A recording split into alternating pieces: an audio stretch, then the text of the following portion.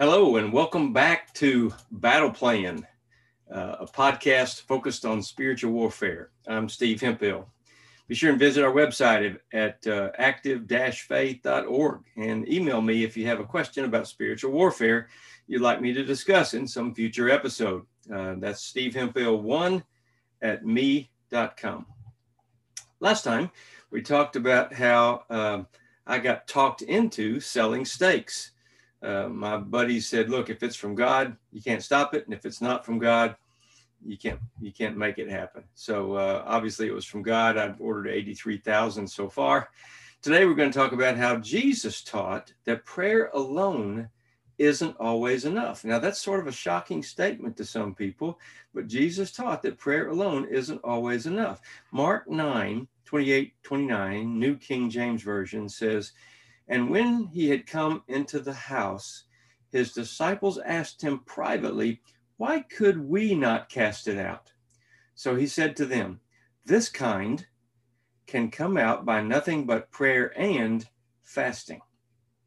So here we have an example of demons that the disciples couldn't remove, but Jesus did remove them. And so the disciples come to Jesus privately later and ask, "Why couldn't we cast it out?" And Jesus said, that kind of demon requires more than just prayer. It requires prayer and fasting. That's prayer plus action. Now, as I thought about this, I realized there are lots and lots and lots of examples of biblical faith plus action. Let me just start with Exodus 14:16, NLT. "Pick up your staff and raise your hand over the sea. Divide the water so the Israelites can walk through the middle of the sea on dry ground." So the Red Sea crossing illustrates God's power over our world. Obviously, Moses wasn't holding up a magic staff. It was an act of faith. Hebrews 11, verse 30. "It was by faith that the people of Israel marched around Jericho for 7 days, and the walls came crashing down." So marching around Jericho illustrates that God's people participate in God's plans. He was planning for them to take Jericho, and the people participated in the preparation for that.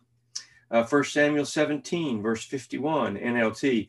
"Then David ran over and pulled Goliath's sword from its sheath. David used it to kill him and cut off his head." So the David and Goliath story illustrates that the faithful will overcome great opponents, all kinds of giants, spiritual giants, financial giants, emotional giants. 2 Corinthians 9, verse 12, NLT says, "So 2 good things will result from the ministry of giving.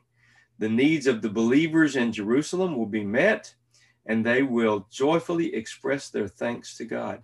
So our participation in ministry through giving illustrates our own trust in God's provision for our own future. Hebrews 10:25 NLT says, "And let us not neglect our meeting together, as some people do, but encourage one another, especially now that the day of his return is drawing near." Our personal attendance to church functions and church services illustrates our faithfulness. Mark 16:16 NLT says, "Anyone who believes and is baptized will be saved, but anyone who refuses to believe will be condemned." Baptism illustrates a personal commitment to the Lord. Now, just think for a second of what it's saying to us in 1 Corinthians 10, verse 11. The Phillips translation says, "Now these things which happened to our ancestors are illustrations of the way in which God works, and they're written down to be a warning to us who are the heirs of the ages which have gone before us." So the Bible stories we read are illustrations of how God works. It's funny, the same verse in the New Living Translation uses the word example. These things are examples for us.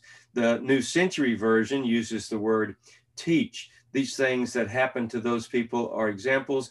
They were written down to teach us, because we live in a time when all the things of the past have reached their goal. So Bible stories have a purpose: to teach us to do likewise, to illustrate for us so we know what to expect, as examples for us so we know exactly what to do and what to look for. If you apply this biblical principle to the problem of demons in our modern world, you can expect a need for more than just prayer. Prayer plus action. I would call that active faith. And now you know why we named this ministry Active Faith. Be sure and visit the website, active-faith.org. So in light of today's thoughts, let me suggest that part of your personal battle plan might need to be to implement prayer plus action in your strategy to enhance what you're already praying for. It can't hurt, right? Consider prayer plus fasting, prayer walking, prayer plus touch, prayer plus oil. These are just a few examples. I've found over 50 spiritual weapons in Scripture so far, and I am still learning. We're going to talk about all of these in future episodes, so be sure and stay tuned in. If you have any interest in supporting this ministry and keeping this podcast going, you can go to active-faith.org, and once you get into the site, you can click the donate button. See you next time on Battle Plan, and we're going to talk about how Scripture stakes are not a talisman. Don't miss this one. Keep praying, because prayer works. God loves you, and I love you. Have a great day.